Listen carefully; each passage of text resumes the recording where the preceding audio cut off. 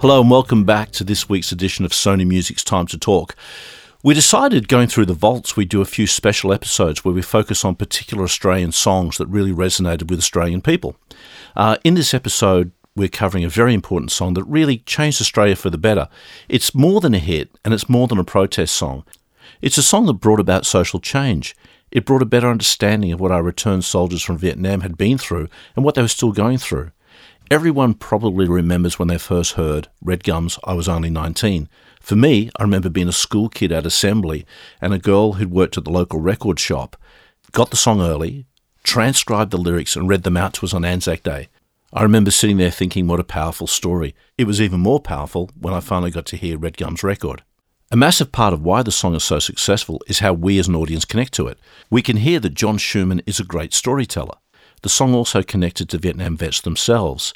It became an anthem, but there was an authenticity in the storytelling itself. This episode is about a man who backed himself to tell a story and who ended up giving away all the royalties from his biggest hit to help those who needed it the most, the returned veterans from Vietnam.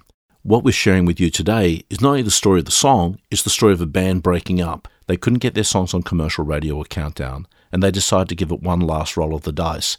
And it brought about a career-defining moment. This is the story of Redgum's I Was Only 19, as told by the man who wrote it and sang it. Here he is, John Schumann. I Was Only 19 was very much based on a conversation that I had with my brother-in-law, Mick Storen. You know, it was about him and his mates.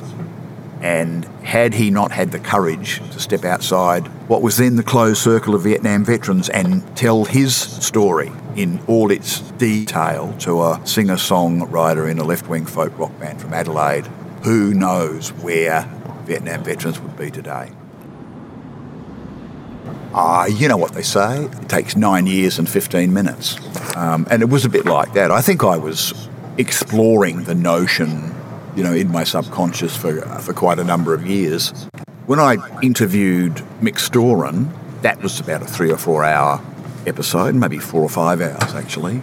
I ended up with quite a number of cassettes and a Walkman, which I had with me on the road, and I used to listen to that story or our interview, our conversation over and over and over again. In the band, bus, in taxi cabs, airports, motel rooms, backstage, wherever I wanted to just lose myself and get away from the rest of the band, I'd put these headphones on and listen to this conversation over and over and over again. When I actually came to write the song, I remember very distinctly it was a Sunday morning. I was sharing a house with my friend David Sire, and I remember I went out into this tiny little Carlton backyard with a cup of coffee, a foolscap pad, I think it was a red biro, my guitar, packet of Marlboro Red, and I reckon I wrote I Was Only 19 in 15 minutes. I've written songs of which I am as proud as I am of I Was Only 19 that have taken months. This one was, you know, it was almost like I was a conduit for something bigger than me, something more important.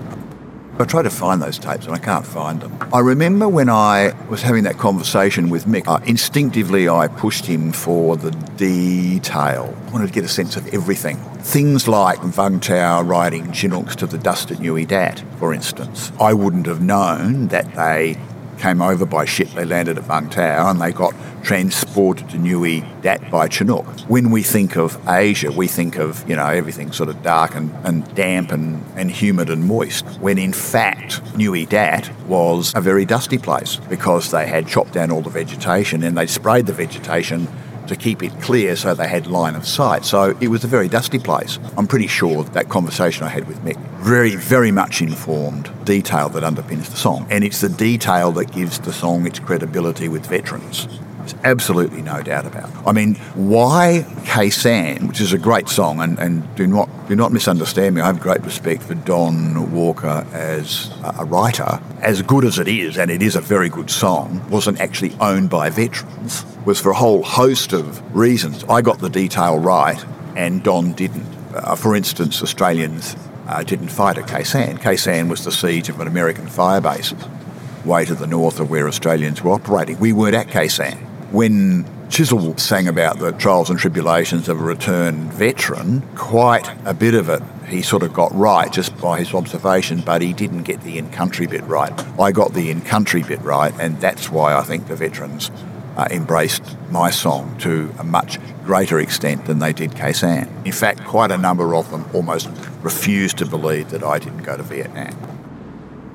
On the first tour that Redgum did after I'd written it, Mick Storan had given me permission to include the song in the set, and it was really going down a treat. It was, the effect on the crowds who came to see Redgum was quite remarkable. I got to Bega and I went to see Frank Hunt as asked by Mick Storan. Frank Hunt is the bit player in the narrative. He's the one who kicked the mic and introduced myself. Frank, I don't think, was all that impressed. He's a very conservative ex-soldier from the Mallee, and I'm sort of some left-wing firebrand with long hair and long beard. But anyway, I played him the song and he was absolutely knocked sideways by it. And Frankie swung in behind the promotion of the song and really was, quite instrumental in its early success. There's absolutely no doubt about that. And Frankie was doing that because he wanted to help his fellow veterans. He saw this was the perfect way to explain to the rest of Australia what was happening to its Vietnam veterans. But the next town on the tour was Bateman's Bay, and Michael Atkinson, who was the other songwriter in the band, knocked on the door of my motel room and came in and informed me that the band had had a meeting, which I found quite fascinating because I thought I was in the band, so I wondered why I wasn't at that meeting. But the band had had a meeting and they decided that they didn't want to record I Was Only 19 as a single. The point about it being recorded as a single was we're in the process of paying off our least successful album at that time, which was Brown Rice and Kerosene. We didn't have any more songs and we didn't have any money to record them with. So in fairness to Michael, I think the band didn't actually want to go out on a limb with another single, which we would essentially have to fund. And I said to him, well, I'm going to record it. It'll be a Redgum song, but you don't have to worry about anything. I'll do it myself, which I did. So when we did come to record it, the only other person in Redgum who actually played on the track was Hugh MacDonald, who played violin and sang. What is not generally known is that we had decided to break up. I put I Was Only 19 in the can without the rest of the band. We recorded a live album, caught in the act at the Three Weeds in Rozelle, and that was going to be the band's swan song. And I was going to get married and come back to Adelaide and resume my teaching career. To be perfectly frank, I wasn't in Australia when it came out. I do remember it had just been released as a single. It was just beginning to get a little bit of airplay. I remember we played at the Chevron Hotel at St Kilda one Friday night, and into the dressing room walked Keith Fowler, who was the music programmer for 3XY, which was the lead station, AM station in the country at the time. And radio stations, they just refused to play Redgum stuff because they didn't like my voice and they didn't like the politics and they didn't like this and they didn't like that and they didn't like something else. But we were still selling records and drawing as big a crowd as anybody else in the industry at that particular time. It's just that nobody knew because we weren't on Countdown and we weren't getting commercial airplay. Anyway, Fowler walked in, and I remember I was sitting on the floor with my back against the wall after the gig, and I think I told him to fuck off. I remember he said, look, you've every right to tell me to fuck off, and I will, but before I do, let me say this. If we aren't playing your music on the radio, it's we who are irrelevant, not you. And he went back that night and wrote a note to put I Was Only 19 on high rotation on 3XY. And of course, once Fowler picked something up, then the rest of the country picked it up because they just ate whatever he did.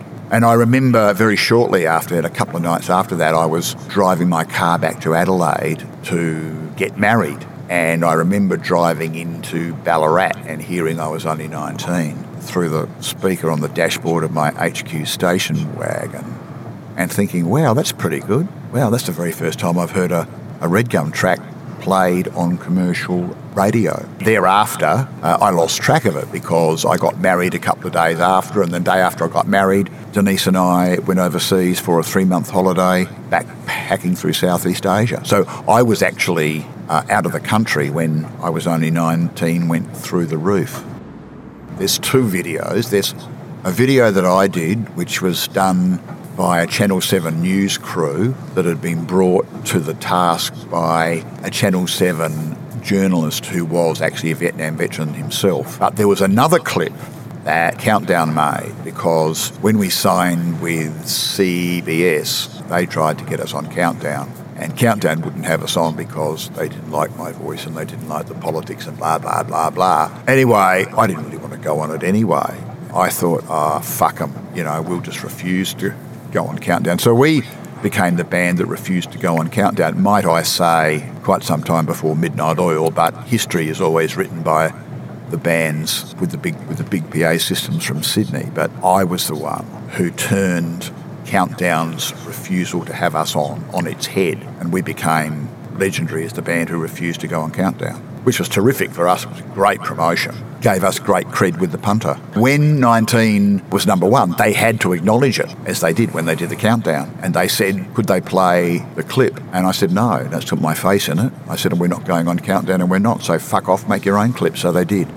1987, Australia finally threw its Vietnam veterans a welcome home parade through the streets of Sydney. It was long, long overdue, but I really do think that I was only 19 was a popular catalyst that helped drive that. There was a great deal of acceptance. There was a sense of national guilt at what we'd done to these blokes when they came home. But I do remember flying up to play at it in the Domain, and it was 15 years after the end of the war, a welcome home parade. That was a pretty amazing experience, and I remember playing, I was only 19, on my own in the Domain, and they wheeled Frankie and his family on. At that particular stage, Frankie was in a wheelchair, and they wheeled him onto the stage with his kids, and I turned around and he was there, and was fighting back a lot of tears that day. It was more than a number one single. Look, in those days, you could get a number one single by selling 15,000 copies.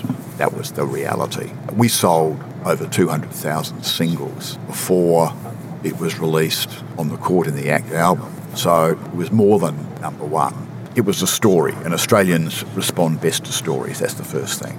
It gave those of us who hadn't been to Vietnam an insight into the heart and mind of a Vietnam veteran. Helped us look over the fence into the backyard of the Vietnam veteran next door, understand what was going on in his heart and his mind. I think we're also essentially a fair and decent mob, and I think when this story came, that was really a matter-of-fact narrative that was replete with all the details and had the credibility and support of Vietnam veterans, I think it helped change the way we think. And I think those of us who hadn't been to Vietnam, it gave us a way of saying sorry. I think, you went out and bought the single because the artist royalties from the single were going to the Vietnam Veterans Association of Australia, and I think it was a way of saying, look, we're sorry we didn't think about what it must have been like for you when we were marching down the street. Sorry we didn't respect the fact that it was a war, but a different war to the war that our fathers and our grandfathers fought. Sorry we let the government work you over. Sorry we didn't pay attention when you tried to tell us you were crook. I think it's taught us, in an artistic sense, it has taught us that you don't have to sing like a Yank, and you don't have to sing about Las Vegas and Jackson and Memphis, and songs can change the world. At the risk of sounding like I'm blowing my own bags, I wrote a song in 15 minutes, and I'm immensely grateful that I was chosen to write that song, and I'm immensely proud of it. And these observations that I am making about the song, I can only make them in retrospect, upon reflection. I didn't set out to do all those things that I've talked about. I just wrote a song because that's what I did. That's what I do. What a powerful story, Redgum. I was only 19, as told by the man himself, John Schumann. Thanks for joining us this week on Sony Music's Time to Talk on this very special episode where we've sort of taken a masterful song and highlighted it, and we'll do a couple more of those as the series rolls on. And we'll see you back here very soon. Thanks for joining us.